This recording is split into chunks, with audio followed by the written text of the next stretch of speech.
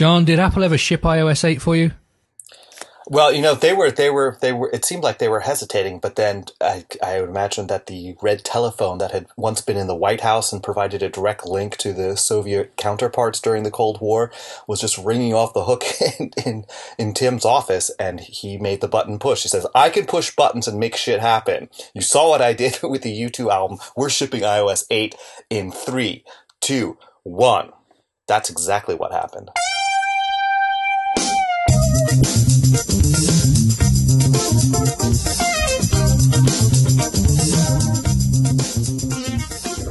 So, John, since we were last on the air, people have got their hands on their iPhone 6s. Neither of us have, so we're talking from complete theory here. But I actually got to use one for the first time over the weekend, have a play with someone's, and the general opinion of almost everybody who has one so far is it's beautifully made, it's beautifully designed, the screen is fantastic, the camera is amazing, but everybody thinks it's too big.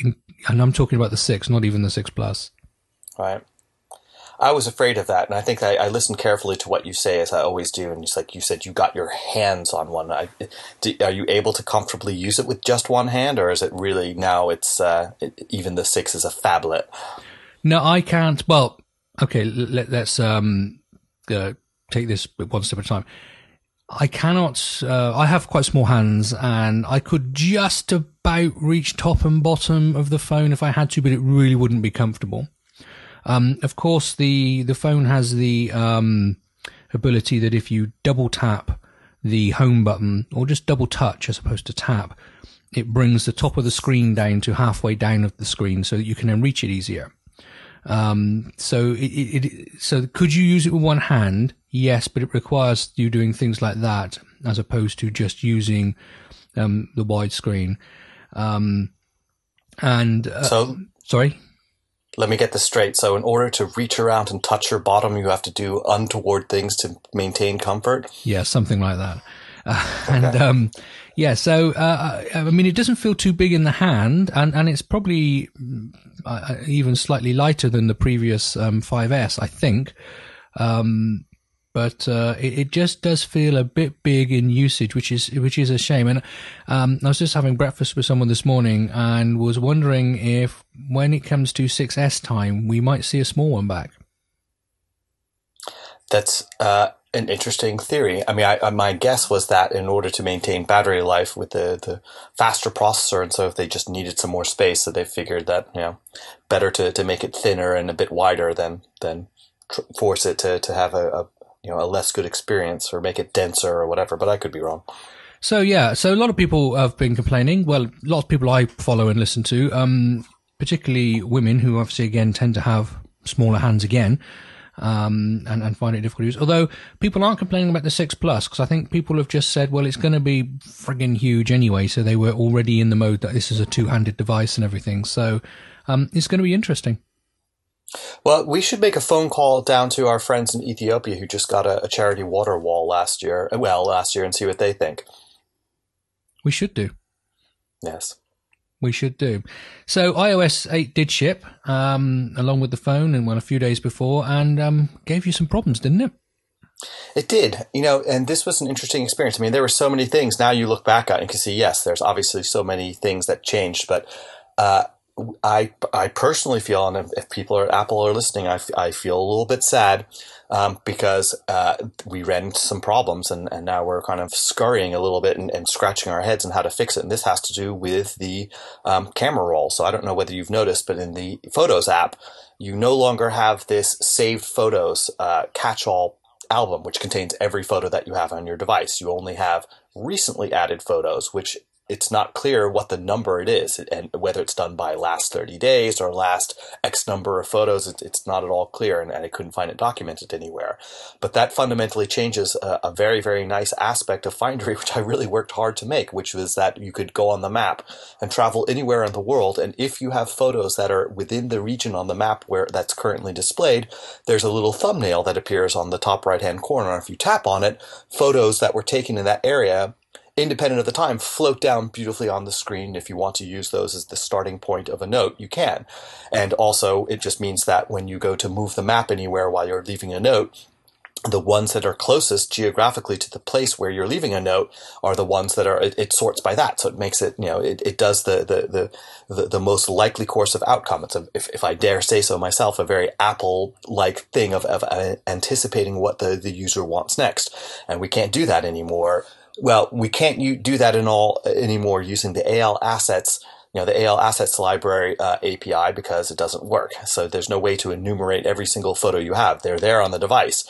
You have to adapt the new Photos Kit framework, which kind of sucks because it means that it really kind of will force you to either do a bunch of if-def code, to be able to maintain compatibility with both 7 and 8, or you just have to force it to use 8.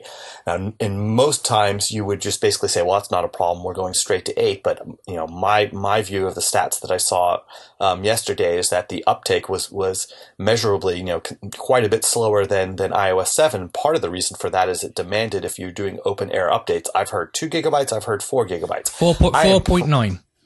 Which is outrageous. I mean, it's had like to delete every podcast because people said to me, just connect it to iTunes. I refused to do that.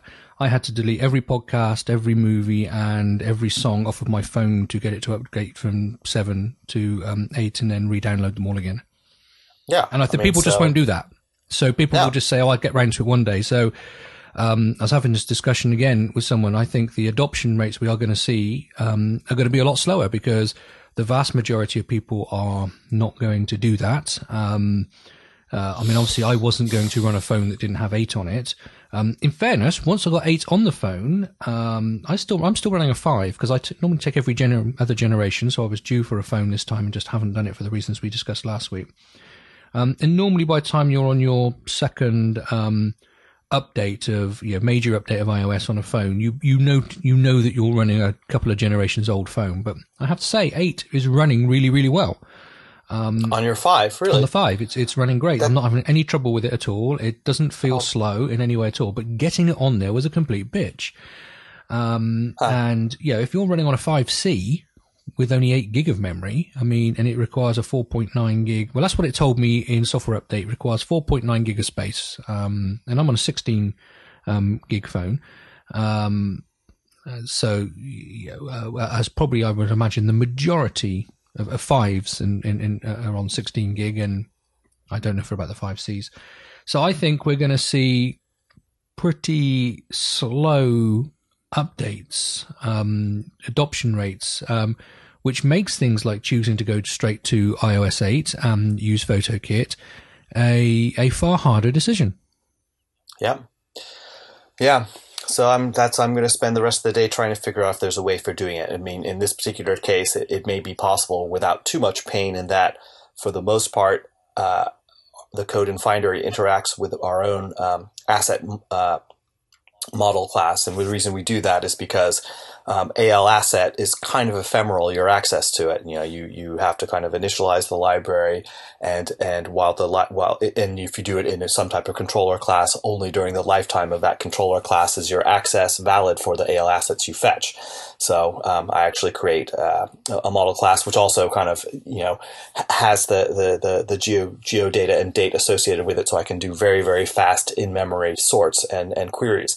And in fact, actually, so what that makes it is that the behavior that you get with Photos Kit and PH assets, that I have that because I created it, right? So there may be a way of saying, well, take this code path for 7 that's not too terribly painful, and take this code path for 8. So I'm going to try to do that because I don't want to force people to have to upgrade right now, not given what I've seen. So, well. Do you know for a fact that PhotoKit on 8 allows you to do what you want to do?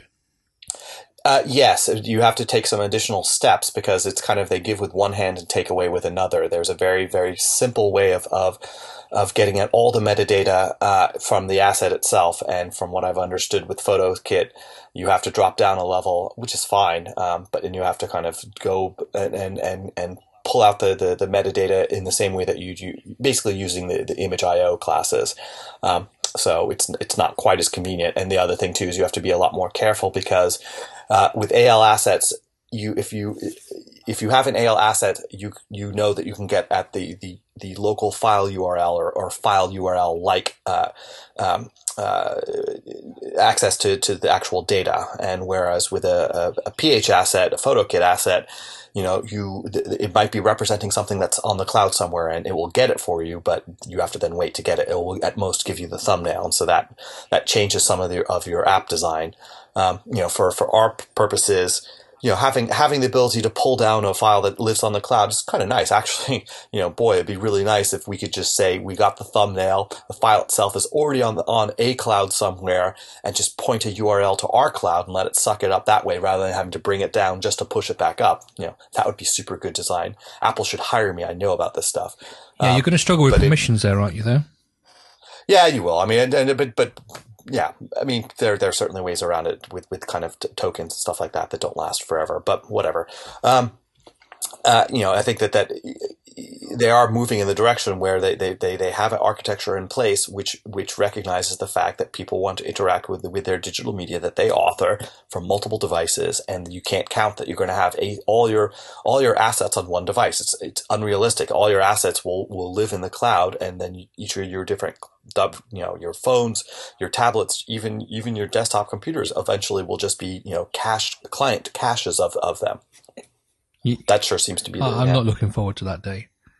The biggest mistake I ever make in buying any device is I buy it with not enough storage. And so when I bought my last MacBook Air, I just went for the maximum storage. But of course, I bought the 11-inch Air, so it was only 512 or whatever it is, which I'm always fighting. But there we go. So you're just talking about some of maybe having to if-def between 7 and 8 and work this stuff out. I got around to watching today a video from DubDub 14 called Sharing Code Between iOS and OS 10, which has been on my list to watch for a little while because it just sounded like, well, there's going to be some interesting tips in there. I'm going to watch that. But I hadn't actually realized that this video is presented by some people from the iWork team. And it's explaining how they now build iWork for iOS and iWork for OS 10 from exactly the same code base, using different targets. And it was talking about their cross-platform strategies for how they made this stuff work. But equally at the same time, they've talked we'll come to some more of that stuff in a moment, but equally at the same time, they were talking about, their cross, version strategies as well to make stuff work.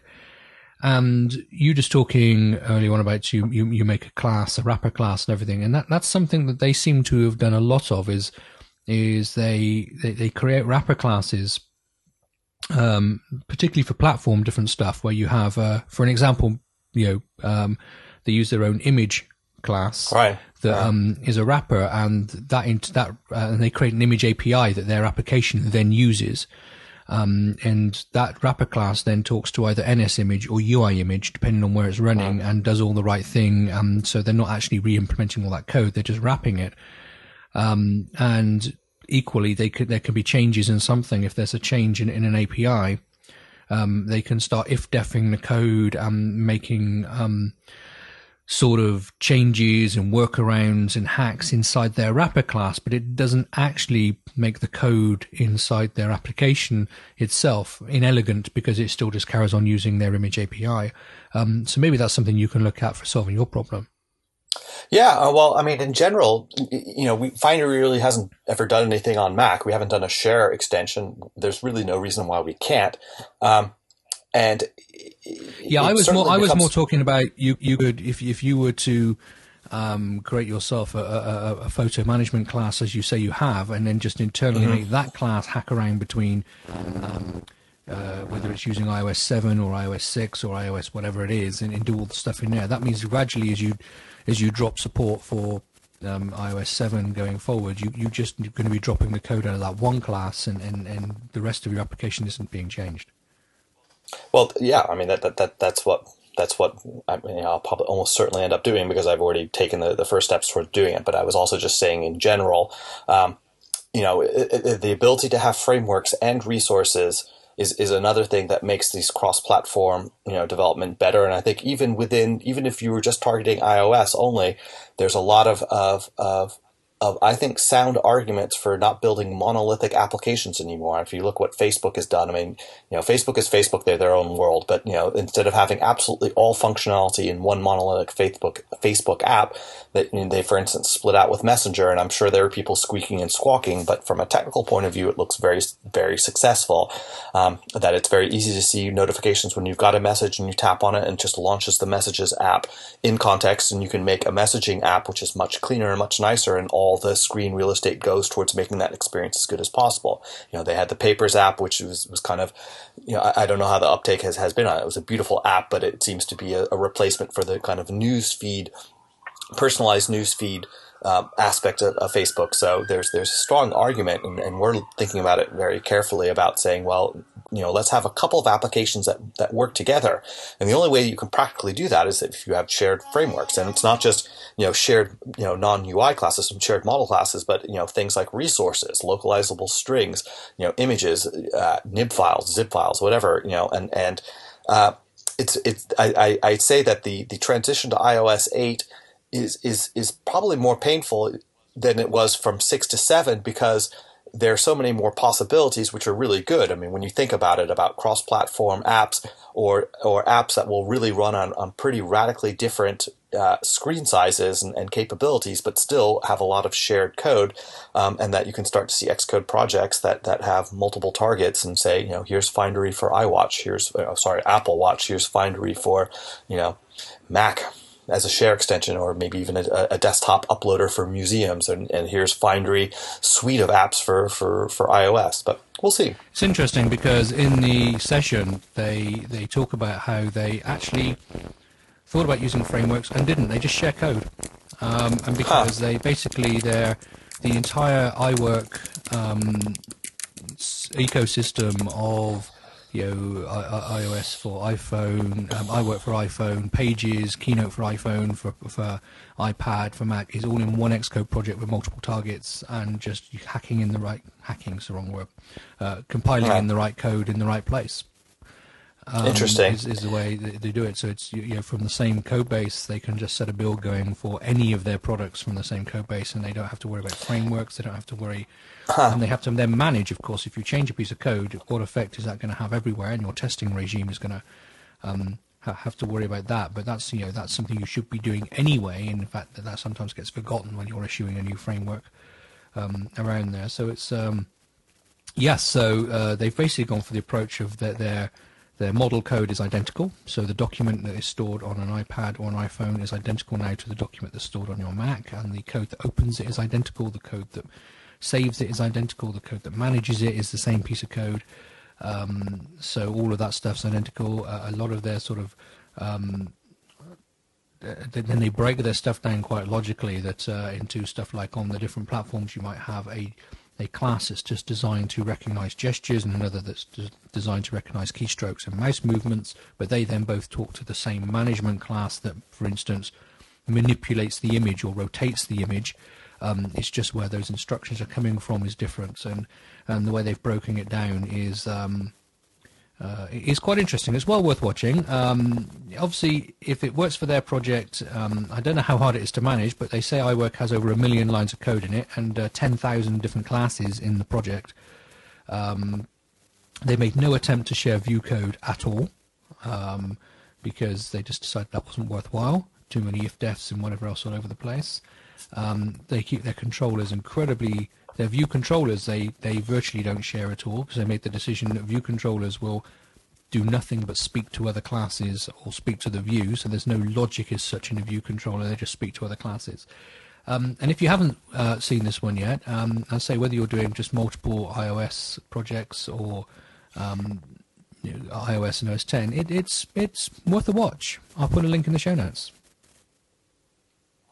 Awesome. I will actually very happily watch that. I took note of it, but I haven't got around to watching it. But this, I think, seems the right time to be watching it. Yeah, I think it's number 225, sharing code between iOS and OS 10.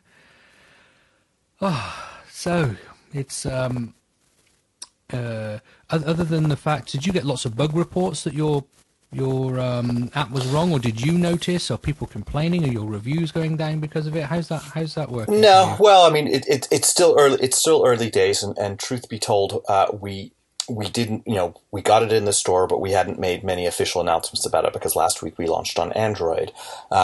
And so we've been focusing our media output on that. The big announcement on iOS is we're going to hold off until next week because we're also releasing some other stuff in addition to it. But another point that we came into the two things. One was there were some problems with the UI text view. And that had to do with scrolling when you're typing long lines of text.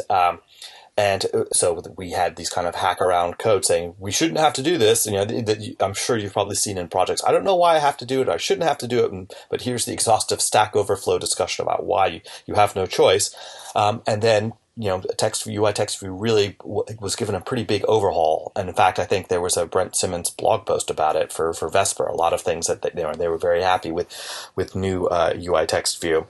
But for us, we noticed that the hackarounds, when you apply them on iOS 8, have bad side effects. So in the case where it's a case where you basically say, if you're less than 7, less than or equal to 7.1, don't apply them. And if if not, do, and if you're not, don't, right? In other words, it fixes the thing. And it's a case where there's, normally you're told you should never look up things like version numbers, but in this particular case, when you're working around bugs, you can't really, you would have to know intrinsically check for the existence of a method that exists in there, but you never know. So it is an Apple sanctioned mechanism for doing it, but that's a case where in that particular case, we're happy if people haven't upgraded to 7 because for editing long bits of text, it's not good. But the other thing is interaction with new keyboards. So iOS 8 runs on 4s and 4Ss, and God help anybody who's trying to run it on a 4. Maybe a 4S is barely fast enough, but more importantly is the limited screen real estate. And with the new predictive keyboard, which is nice, it's cool, but it also takes another 30 pixels or so of already very limited screen real estate, and it's on by default.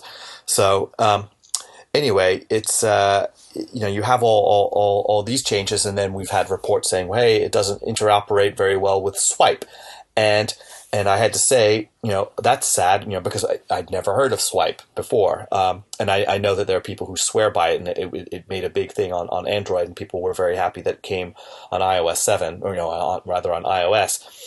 So that's something that we, if we had known the developers of it, yes, I'm sure maybe we could have gotten a beta for it. But here's a case where there's a whole new set of interactions that you may need to know. And I've also found that the orders of operation with showing and hiding the keyboard and exactly when those things get fired, particularly if you're transitioning from one view controller to another, that has burned us a little bit because some things have changed subtly. So we've have to look very carefully at that. And again, it just causes more of a testing burden between 7 and 8, especially if you decide that you are going to support 7. So Scotty, I want you to say some word. I want you to say crackling. You know what crackling is? It's the skin off of roast pork. It is, but it's also the way I might describe your audio at this moment. Oh, right. Okay. Well, hopefully it's not coming that way on the recording. If it is, then, folks, I apologize. I'm obviously having some technical details. I'm working with a brand new microphone today. And what a different setup before when we had crackling a few weeks ago. So there must be some other problem somewhere. Maybe the only common denominator, I think, between this time and last time we had crackling is actually my MacBook. Does that mean I'm going to have to replace my MacBook? Yeah, this is a luxurious problem. It's like, I need a new car. Why? Well, because the ashtray is full. I wish it was that easy. So just talking about MacBooks, there's been talk of Dell releasing Retina screens recently in the 27-inch range for about $700. I have no idea if they're any good, but of course a lot of people have been saying, well, if they can now produce that size screen at a true sort of 2-to-1 ratio from what a 27-inch screen used to be, then surely we're going to see that from Apple soon. Because you may or may not remember, depending on how long you listen to the show, I'm hanging out for a new iMac. However, I'm waiting for a Retina iMac, and then I'll start working off one of those. Although I have to be honest, now it's this late in the year, even if they brought one out in October, which I don't think they're going to, but even if they did bring one out in October, I'll probably wait now till next spring when the new range of Intel processors come out. But anyway, that's different. But do you think we're going to see any iMac updates this year, John? You know, You don't care, do you, really? I don't care, but I also don't think so. I think that Apple has done their thing for the year, and they can just now happily focus on cranking these things out as fast as possible. But speaking of smooth transitions, let me just interrupt you. So no iPads either? Oh, it seems like it doesn't seem like it, but I don't know. I mean, I was kind of under the impression that the 6 Plus is the new iPad. Yeah, that's true. It's like rather they were the replacement for people who were yearning for an iPad. That could be wrong. Could be there. So I haven't actually. Have you seen a 6 Plus in the wild yet? I have not. Truth be told, I've not even seen a 6. Okay, I've seen a 6, and I said the scaling issues on some of the apps there look a little funny. Now, of course, I don't know how this works, and so I could be just talking on my backside here, but that's probably explain the crackling. That you know, if it's just scaling the iPhone apps as well, and they're looking a little bit weird on the 6, I just wonder what the heck they look like on the 6 Plus, because the 6 Plus can't get iPad apps, can it? If it's something's marked as an iPad only, or even as universal, it gets the iPhone version, doesn't it? Yes, but I think that, you know, Apple is Apple, and they can kind of change the rules about how they launch and display and render stuff, so who knows? I'm going to have to go and get one just to find out now, aren't I?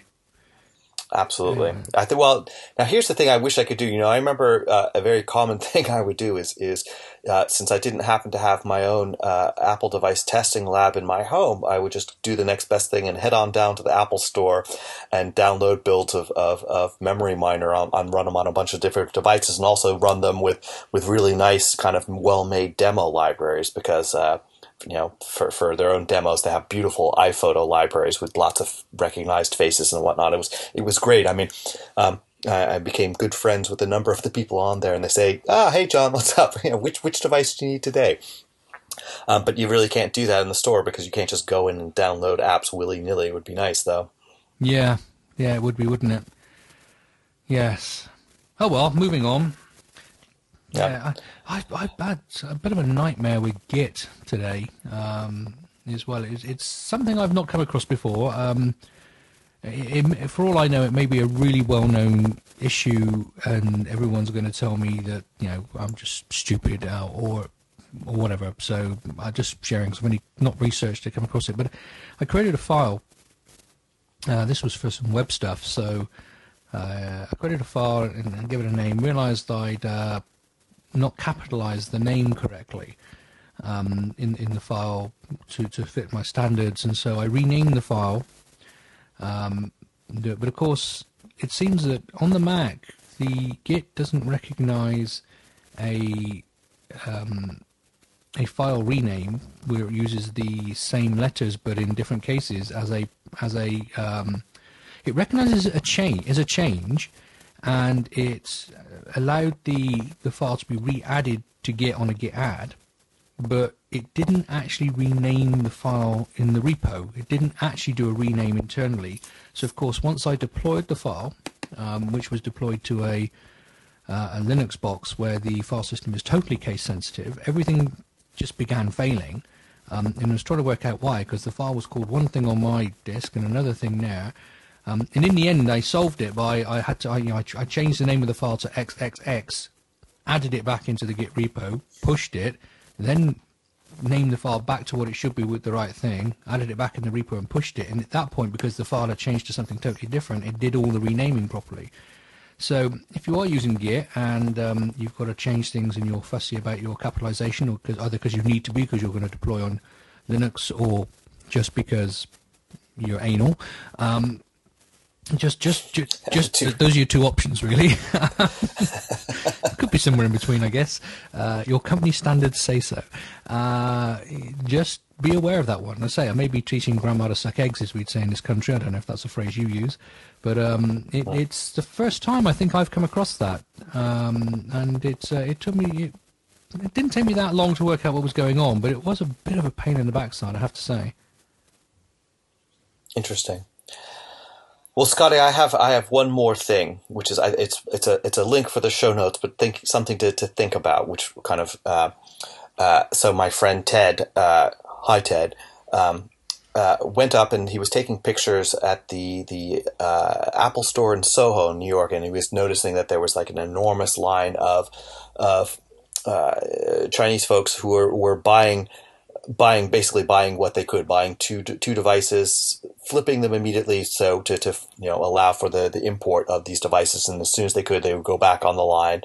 And there's this guy named Casey Neistat who's kind of makes these very funny and snarky films in New York. So I'll give a link to both of those things. And he was just basically saying, wow, how things have changed, because, it used to be that the people who were lining up for these devices were all just basically nerd fanboys, and it was a party like that. And now you see, the conditions of people who are literally kind of staying there 2 days in advance and sleeping, because they kind of have to, and they're being harassed by the police saying, hey, if you're going to wait in line, you can't go to sleep. And there was even some arrests. It was kind of ugly. It really was.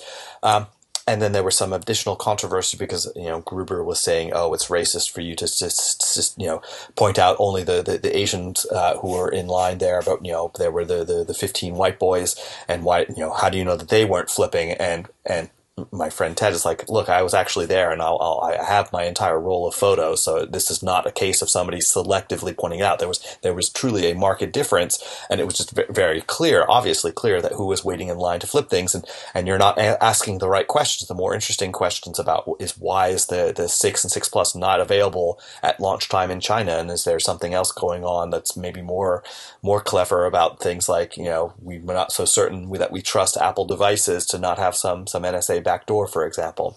So that's not really technical, but something I thought that was interesting, since we are developers for these devices, and we are now in a world where these hitherto super luxury devices are available in every corner of the planet. Certainly not with the penetration that they have in North America and Europe, but it's changing. It is, isn't it? And I think do you know what? I didn't even pay any notice to where it was being rolled out this week. I just assumed they get rolled out almost everywhere these days, but I'm guessing that wasn't true then. Yeah, no. Slowly it's just for demand and stuff like that, and there's regulatory things. But the 5S, I believe, was something that was unusual because it was the first time that Apple had been able to roll out in Greater China at the same time that they were doing it in North America and Europe. Okay, so, interesting stuff. Yeah. Well, there we are, John. That's been a fun-packed episode. I'm sure people will just want to be having more fun with you. So where can they come and have fun with you? You can have lots of fun by finding me on Findery as John Fox, or you can find me on the Twitters as Djembe. That's DJMB. DJ John. DJEMBE, not like the DJ, but like the West African drum. And you can find out all about my product, Memory Miner, at memoryminer.com. My name is Scotty. You can find me on Twitter as MacDevNet. John, I gave up on app.net this week. I made my last post. I have no idea if anybody responded to it, because after making my last post, I updated to iOS 8, and one of the few apps I did actually leave on the phone during that upgrade was NetBot, which immediately just crashes under iOS 8. So I've no idea if anyone's responded. So if you said goodbye or no, please stay, I do apologise, but I'm not there anymore. Never looks at it often enough that it's just a social network you never look at. It's just not worth having. Anyway, I'm MacDevNet on Twitter. If you want to find me there, you can find the show notes for this show at iDeveloper.co, or you can go and subscribe to the email list where they'll come straight to your email inbox. And you can find my personal blog at wafflewithmeaning.com. It's been fun. Hope you enjoyed the show. And until next time, you take care. Oh, and if I've been crackling in your ears, I do apologise. I'll look at the audio in a minute. Oh, no, I won't look at the audio. Well, will look at the audio. It's a sort of sine wavy thing, but I'll listen to it as well, I guess, because that might be easier. Scotty, you're waffling with no meaning. That's probably should be more on the title of my blog, Waffle with Very Little Meaning. It's just a longer domain name, isn't it? Okay, sir, thank you very much. I'm hoping it wasn't too crackly. We'll find out in a minute.